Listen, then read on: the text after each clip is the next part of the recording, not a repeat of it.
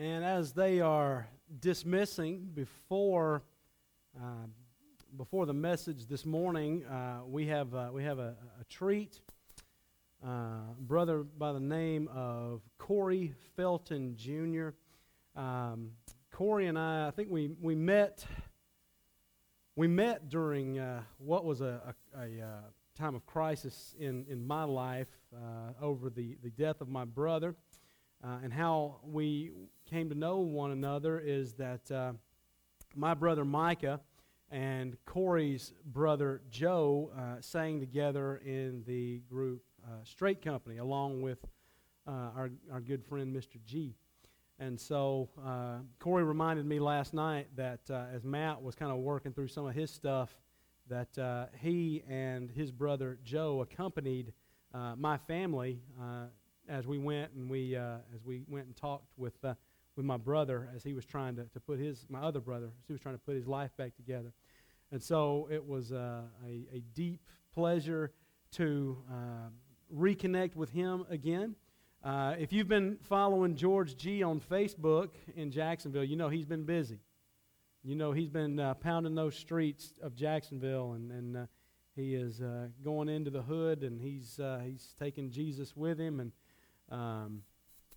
he is planning a church down there, and Corey is working alongside George. He is his worship minister, and Corey has recorded an album that he is music. They're all these original songs you've written and produced and done the engineering all himself. If you picked out your song, you know which number you want yet? Yes, what number?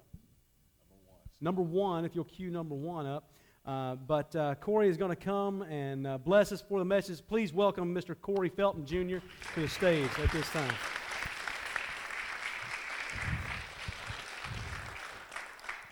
I'd like to thank everyone here. Oh, man, the Church of Christ. When you come to a place like this, you get a feeling of home. All the smiling faces and the faces that's not so smiley. Amen. Love hides a multitude of sin. Amen. But this track I'm gonna render. It's called "A Storm of Life." All of us can relate to that.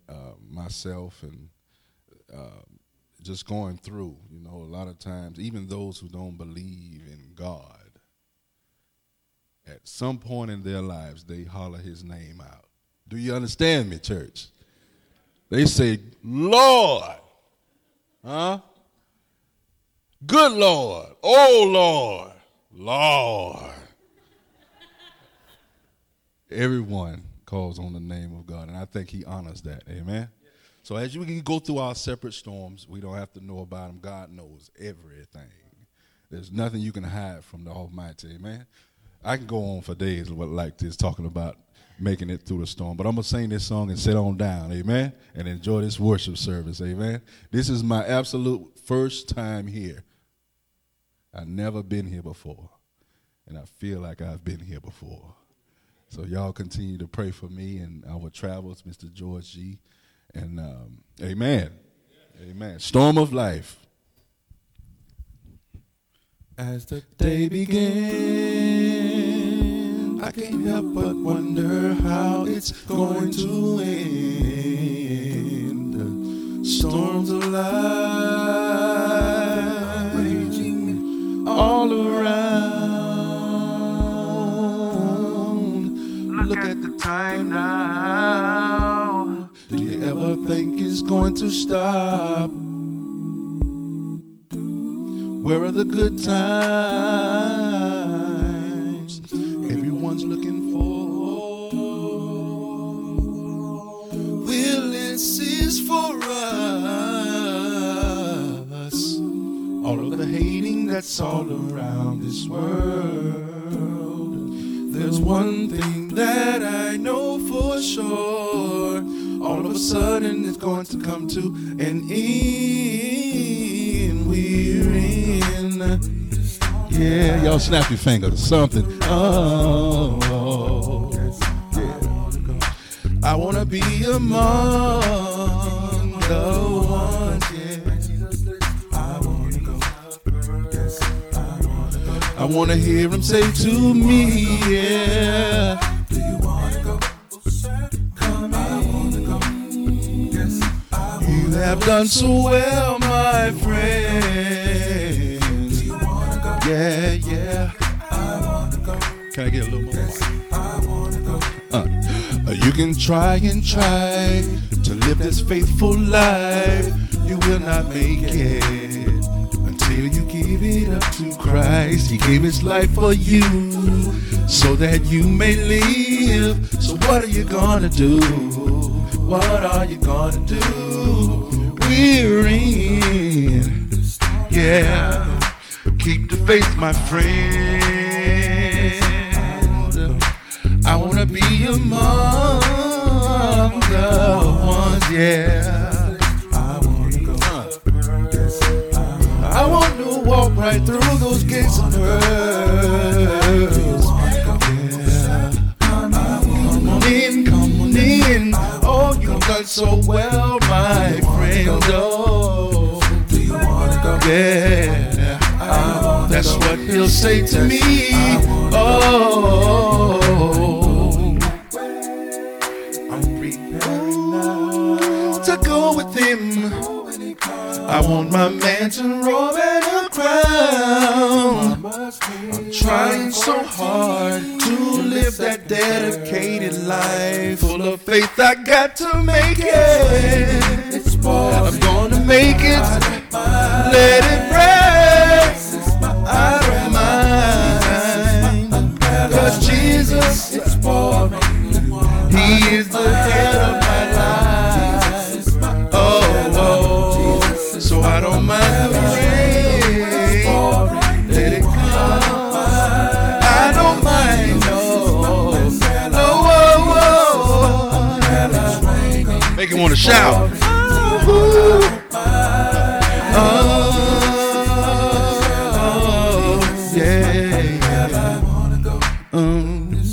Amen. Let me see you say hallelujah. Praise God. Thank you. One more time for Corey Felton. Amen. And most especially for God. Amen. Come on, let me hear you. Yes, God. There you go. There you go. Praise God. It's been a good day. It's been a good day. It's not over yet. We got a lot ahead. Have you ever gotten caught doing something you know you weren't supposed to do? That was not a kind laughter. Yeah, you do something dumb, and then you get caught. We know what that's like, right? We know what that feels like. It is not fun. Now then, I know that all of you, when you got caught for doing whatever it was you were doing, I know that you were very sorry. And I know you repented, and I know you changed, and I know you never did it again. But just in case you didn't, have you ever been in that situation where you did something foolish, you got caught, and you're not sorry that you got caught? You ever been there? I've been there. Where I know that what I'm doing is wrong, and I've been confronted about it, and I'm sorry that I got caught, but I'm not sorry about what I was doing. Are you with me? Do you know what I'm talking about? Because that's a tough place to be in, and there is a difference between knowing you're wrong and feeling that you're wrong. I heard a story, this is a true story, about a man who was having an affair. And it came to light that he was having an affair, and it devastated his wife, and it devastated his children. And he came back for a little while, but he didn't stay. He continued to see this other woman. He did agree to go to counseling with his wife, and so they would go in and they would talk about the infidelity that was going on there. And the counselor said to him, he says, do you know what you're doing is wrong? And he said, yes, I know. And he said, but yet you continue to persist in this behavior. You're continuing to see this other person, but yet you recognize it's wrong? And he said, yes, I recognize it's wrong. I recognize that what I have done is sin. And I've sinned against my wife. And I've sinned against my children. I have sinned against my God. And he acknowledged his sin. And the counselor, who was very bright, said, I hear you saying that. I hear you acknowledging your sin. But what I don't hear in all of your acknowledgement of that sin, I don't hear remorse. And the man sat up very straight, and he set his face firmly to the counselor. And he says, it's because I don't feel any remorse for what I'm doing. I know that it's wrong, but I don't feel that it's wrong. I know that it's wrong, but I don't care that it's wrong. You see, it is completely possible to be spiritually bankrupt and feel no guilt whatsoever. It is completely possible to confess being a sinner and yet feel nothing as we do. You see, and to be Jesus' followers, it's more than just acknowledging sin. It's more than just naming sin. There is more that we must do. There's more that Jesus calls us to. He calls us into mourning. He calls us to mourn. Last week, as we began looking at these Beatitudes, we talked about what it means to be poor in spirit. Matthew wrote the words of Jesus, and he says, blessed are the poor in spirit, for theirs is the kingdom of heaven. Blessed are those who are spiritually bankrupt. Blessed are those who recognize that they cannot do it on their own, that they cannot affect their own situation. They cannot do anything to affect their salvation. They are completely at the end of the rope, dependent upon Jesus. And as we said, that's where Jesus wants us to be. It's at the end of the rope where we find our blessing. It's at the end of the rope where we find our happiness. That's what blessed means. It's makarios. It means to be happy. It means to be in the favor of God. Happy are those who acknowledge their sin. Happy are those, blessed are those who find themselves at the end of the rope, clinging only to Jesus. You see, and the thing about the Beatitudes, they're not just these standalone statements. You don't have blessed are this and blessed are that, and they don't just mean anything. They're not just these standalone statements. The one that you've read lays the foundation for the next one. Blessed are the poor in spirit, are the pavers, for blessed are those who mourn. They're linked together. They're connected. And by the time we get to the end, it's going to have to be that we've gone through those first steps, that we've learned what it means to be spiritually bankrupt, clinging to the end of our rope. It's going to need to be that we've learned what it means to mourn our sin. You see, last week was about acknowledging our sin and our brokenness, right? But remember what I just said. It is easily, very possible to acknowledge sin and not feel sorry about sin. It is easy to confess sin, confess to being a sinner, what a wretched man I am, and feel no remorse about it. I'm going to say steeped in that sin because I'm not sorry. Yes, I acknowledge that I did it, but I'm not sorry about it.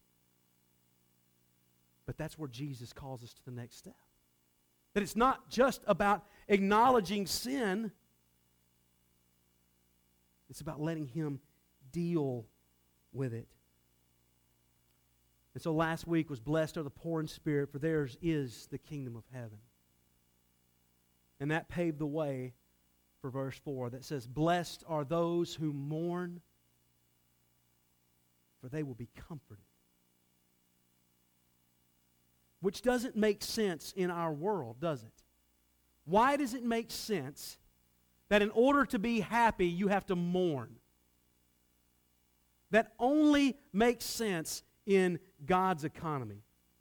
That only makes sense through the blood of Jesus Christ. It only makes sense when we recognize that we are spiritually broken and bankrupt. That's the only way that blessed are those who mourn can we possibly make any sense out of what that is saying. You see, there's at least three types of mourning that come to mind. The first is the most obvious. The mourning that comes about when we experience a loss, the loss of a family member, the loss of a loved one, the loss of a spouse or a parent. We grieve those that we lose. But maybe it's not just that. Maybe it's the loss of a job or the loss of a station, the loss of a house or a possession or something that you loved, an heirloom that was passed on to you, but you've lost it or it was broken, and so you mourn what was once yours, but it is now lost. But another type of mourning has to do with the suffering and the injustice that is in our world today. And you don't have to look very far to realize that there is a lot of both going on, right? There is a lot of suffering in our world going on. There is a lot of injustice in our world going on. People are being oppressed. People are being held down. They're being put down. They're being held captive by things, being held captive and steeped in their sin. And when we take the blinders off and we look at the world through the eyes of Jesus, then we can begin to mourn the suffering and the injustice that surrounds us. And it becomes not just those people, but it becomes God's people. It's not just me and you. It's my name is Jason. Your name's Don. Your name is Cecilia. That comes about through a relationship with Jesus Christ. It brings us together. It connects us in our brokenness. But another type of mourning that is out there, and I think this is what Jesus is driving at. I think he's hitting both of these things that we've talked about, but I think he's calling us even deeper. When he says, "Blessed are those who mourn," I think what he is saying is, blessed are those who are cut to the heart. Blessed are those who are beside themselves with grief. Blessed are those who cry out and weep over sin in their lives. Those who feel their sin, not just acknowledge sin. The Message puts this verse like this: you're blessed when you feel you've lost what is most dear to you.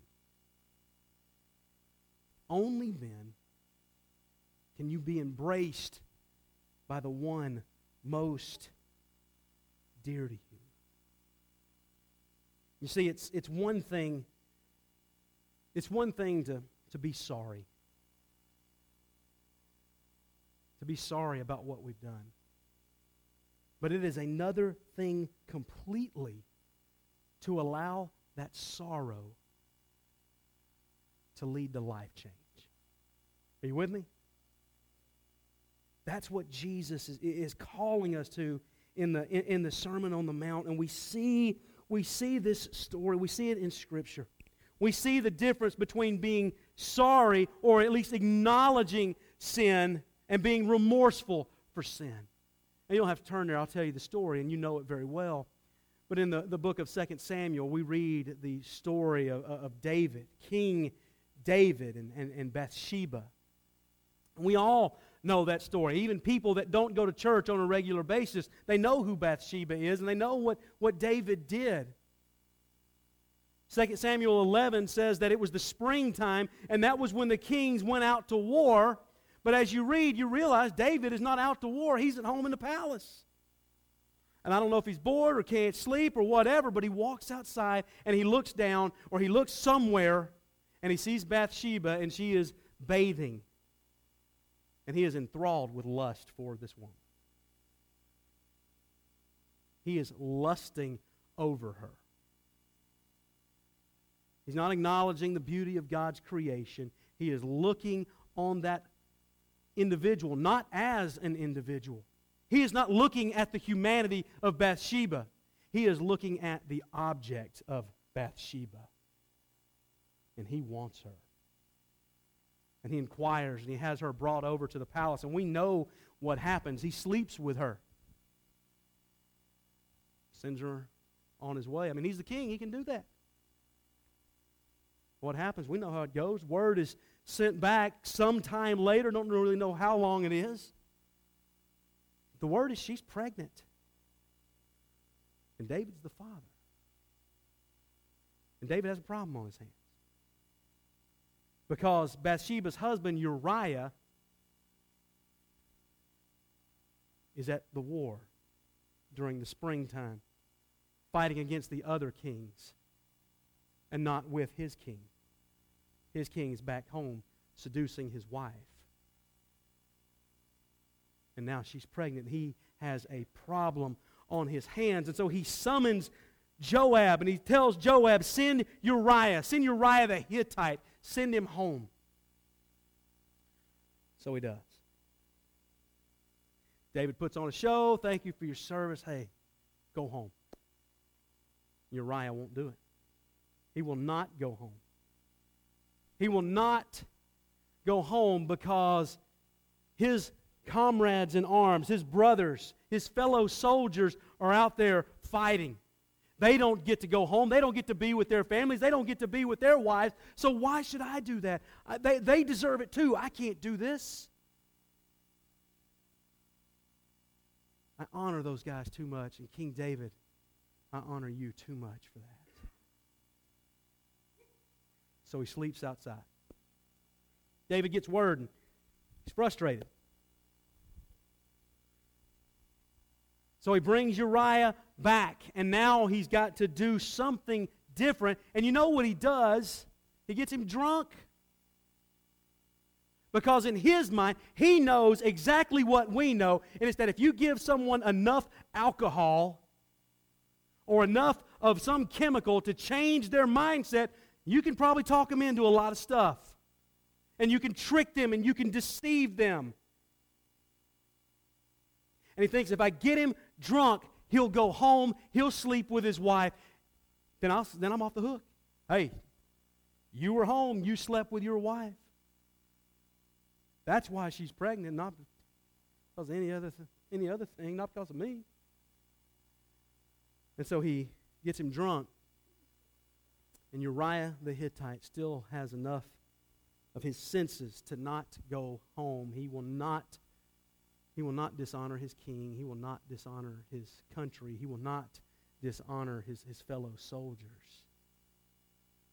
He'll sleep on the dirt and the mud until his king sends him back. And so David summons him in. And he gives him a script. He says, you take this, commander, you take this to Joab.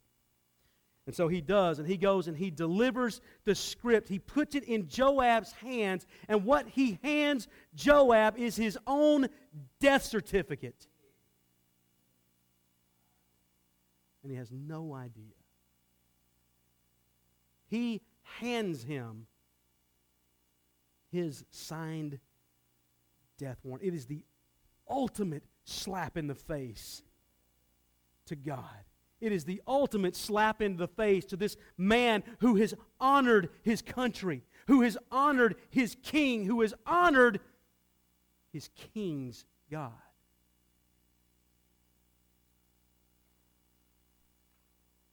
But David doesn't want to get caught, and he sends him back.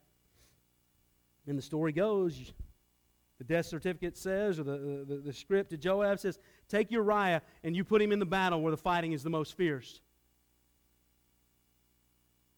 And when it gets really fierce, I command you to command your troops to give ground to the enemy. but you leave Uriah the Hittite out there. And he's killed. Word is sent back to David. It's done. He's dead. You can imagine David. Now you know what it's like when you've done something, when you've got something cooking and you're trying not to get caught, you're trying not to get found out, and then something happens, somebody else takes the blame, somebody goes away, somebody dies, somebody forgets, somebody gets over it, you breathe this huge sigh of relief because I didn't get caught. I didn't get found out. So he goes on about his day. But there's some things to consider. There's some things to consider with this story. There was some time between that first instance of light until another incident happens. And that's when Nathan the prophet comes to David. And Nathan the prophet, he comes to David, to the king. And he confronts him about his sin.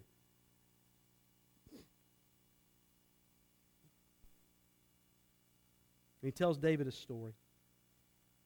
He said there were two men. One was rich, one was not. One, the poor, had a sheep, a female sheep, a ewe. In 2 Samuel 12, verse 3 says, it was like a daughter to him.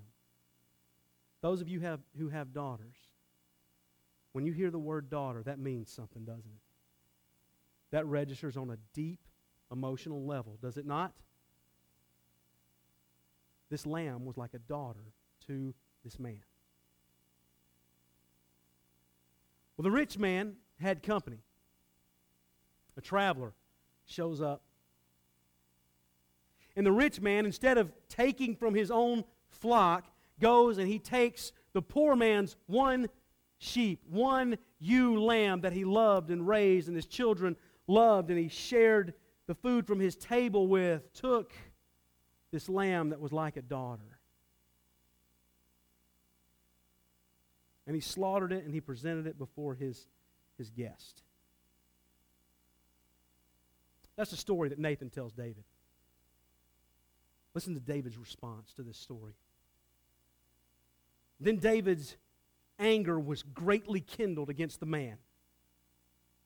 He said to Nathan, as the Lord lives, the man who has done this deserves to die. He shall restore the lamb fourfold because he did this thing, because he had no pity. And Nathan looked at David and said, you are that man. You are that man. You are the man who took the daughter that did not belong to you.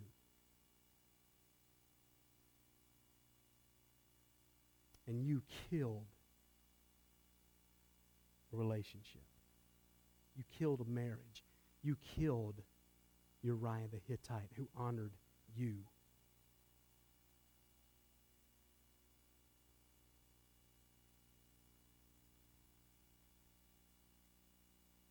Nathan goes on and he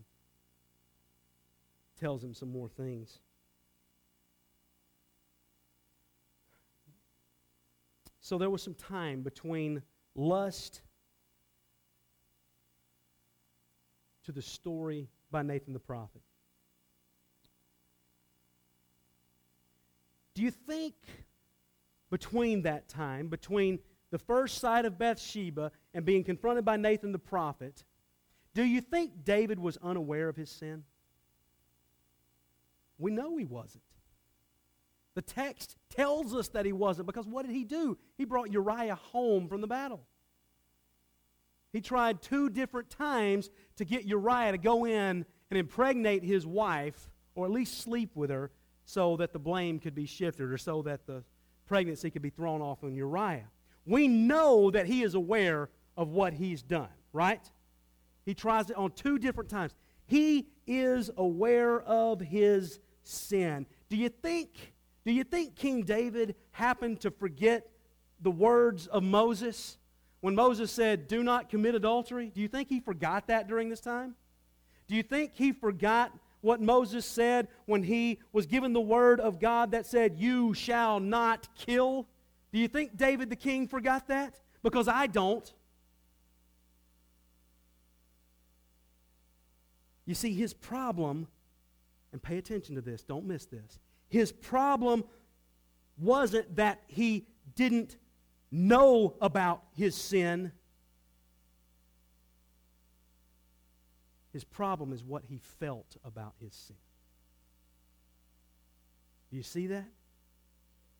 It's not what he knew. It's not that he knew about his sin, that he acknowledged his sin. His problem was what he felt about his sin. Nathan comes along and he tells him the story, and it's for the first time.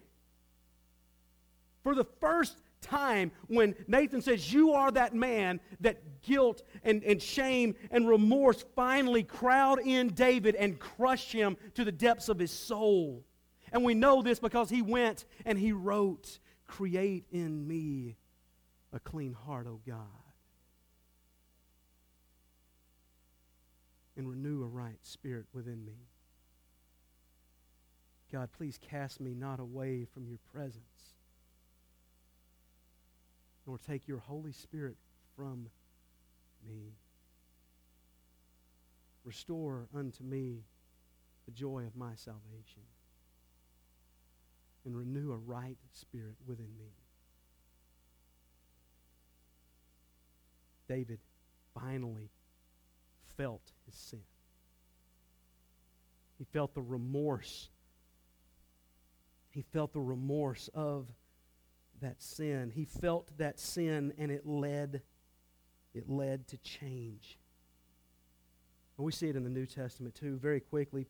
Matthew 26, and we won't spend a lot of time here, but you have the story of Peter and Judas, and you have repentance and remorse. We know that Peter and Judas, they both betrayed Jesus.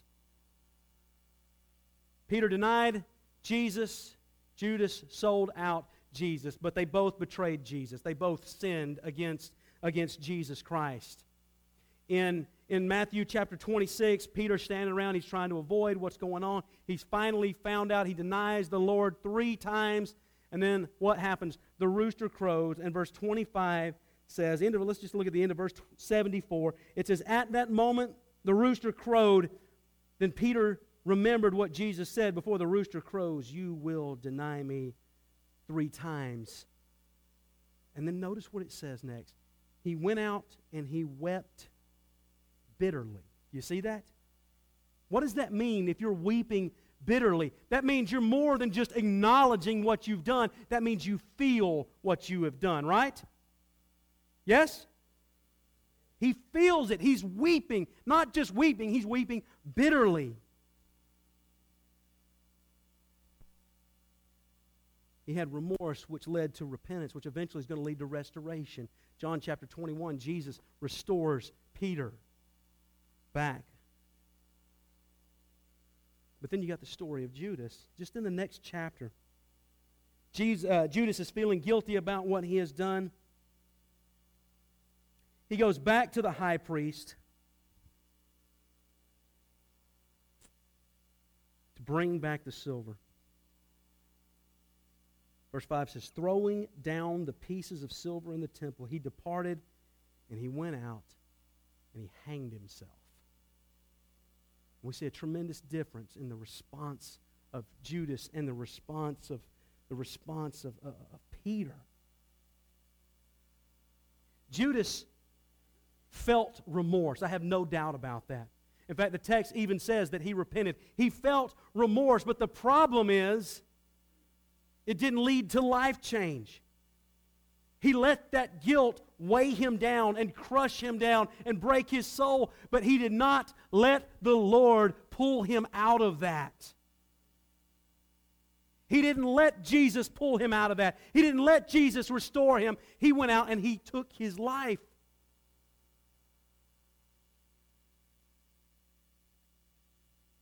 And I have no doubt that had he not done so, and had he begged Jesus for mercy, I have no doubt in my mind that Jesus would have restored Judas just as he restored Peter.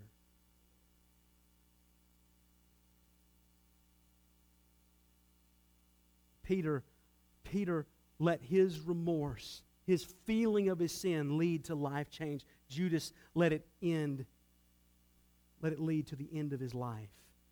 You see, and that's the way it is for us. We can have one of those two responses. We can acknowledge our sin and feel our sin, but we still have to respond. Do we respond in repentance and change life just as David did? Create in me a clean heart, O God? Or do we respond as Judas did, where I've blown it, I messed up, I feel terrible, and the only option I have left is to end my life? He didn't let it lead to life change.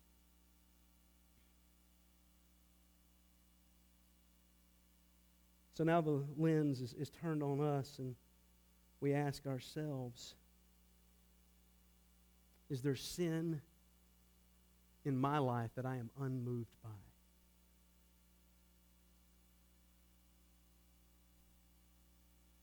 Is there a sin in your life that you are aware of, completely aware of, and know that it's wrong, but yet you're unmoved by it? Are you willingly choosing not to be the person that Jesus has called you to be? Do you act one way when you come in here and we're around each other, and then act a completely different way when you're out in the world? Is it heaven on Sunday and hell the other 6? Are you not being the spouse that you're supposed to be? Are you, as a wife, are you not honoring your husband the way that God calls you to honor your husband? As a husband, are you not loving your wife and giving yourself up for her the way Christ loved and gave himself up for the church? Are you willingly not doing that? Maybe you recognize it, but you're not doing it. You don't feel anything about it. Are you making choices that you know are contrary to the Word of God, and you know they're wrong, but you don't care? Are you in a relationship doing things that you know you shouldn't be doing? You know they're wrong, but you don't care. Are you unmoved by your sin? If you are unmoved by your sin, there's a different end of the rope.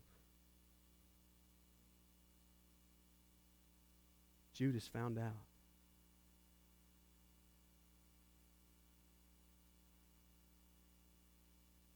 Remorse and repentance should lead to life change. It should lead to us making better choices. It should lead to us honoring God, honoring the sacrifice that Jesus made. And every time we willingly choose to participate in what it is that we don't need to be participating in, we dishonor the sacrifice of Jesus.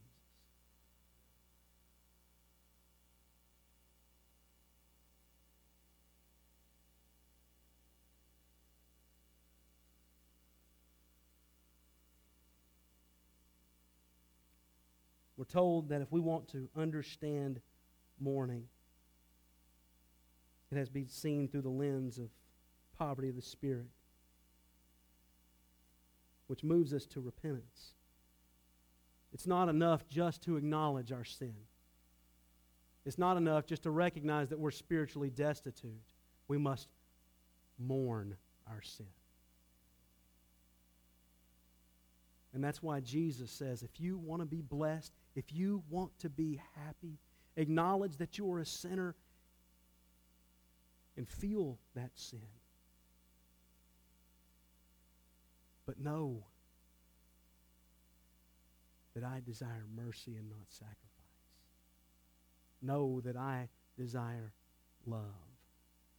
Know that I have a burden that is lighter than anything else that you can possibly bear in this world. Know that I loved you enough that I was willing to lay down my life for a wretch like you.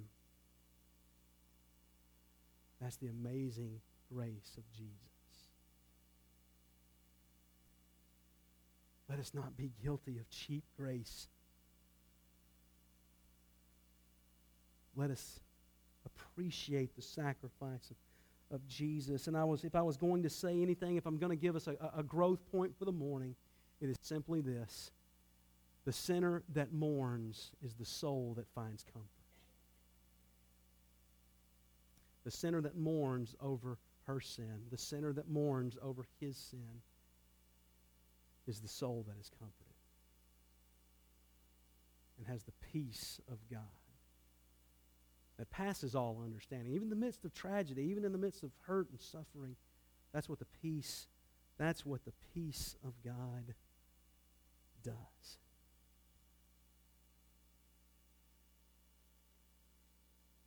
So where are you?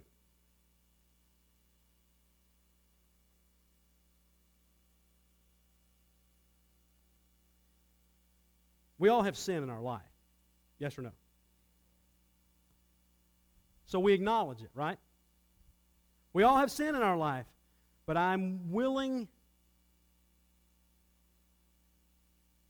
to step out on a limb and say, while we all acknowledge we have sin in our life, I'm willing to step out that there's at least one person in here, and probably more, that does not feel sorry for the sin in their life. But the only way to find comfort is to acknowledge it, to feel it, and to turn to Jesus and let Him heal it. I want to invite the Crosswalk to come and join me back on the stage.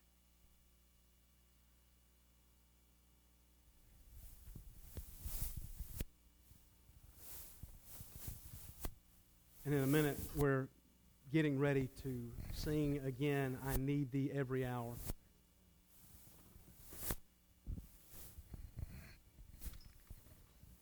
And this is the moment. This is the moment where Satan's going to make it the absolute most difficult on you. And I know, because this is where he makes it the most difficult on me. This is where he says, shh. Let's just keep this between me and you. This is the moment. This right here, this is where the battle takes place. Right now. How do we respond?